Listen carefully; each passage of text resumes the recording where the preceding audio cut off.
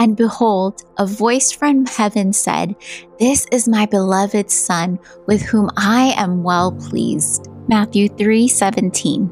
Right after Jesus was baptized by John the Baptist, the heavens opened and God, the Father's voice, was heard exclaiming that Jesus was indeed his Son and he was pleased with him.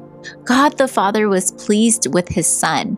This showed a divine relationship between them and showed also that the Father was pleased with the Son to give into his hands the mission to redeem the nations.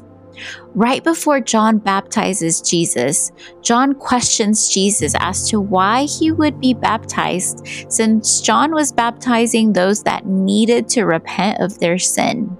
But John knew that Jesus, being God and being sinless, didn't need to be baptized for his sins since he didn't have any. But in getting baptized, Jesus was identifying himself with the humanity that he came to save.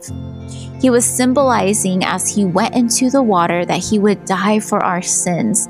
And as he came out of the water, he symbolized how he would on the third day rise again to life, conquering sin and death. And so those who believe in Christ would have not our own sinful records to present before the Lord, but rather, because of the sacrifice of Jesus on the cross, his righteousness, that is, his perfect record, would replace our own. 2 Corinthians 5:21 says, "For our sake he made him to be sin who knew no sin, so that in him we might become the righteousness of God."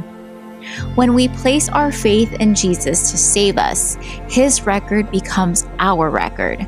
And so not only does God say to his Son that he is beloved and pleased with him, those of us who are in Christ also can know that the Father says the same thing to us. We are his beloved children, and he is pleased with us, not because we have done anything in and of ourselves, but because Jesus' record is now our record, and he is pleased with Christ.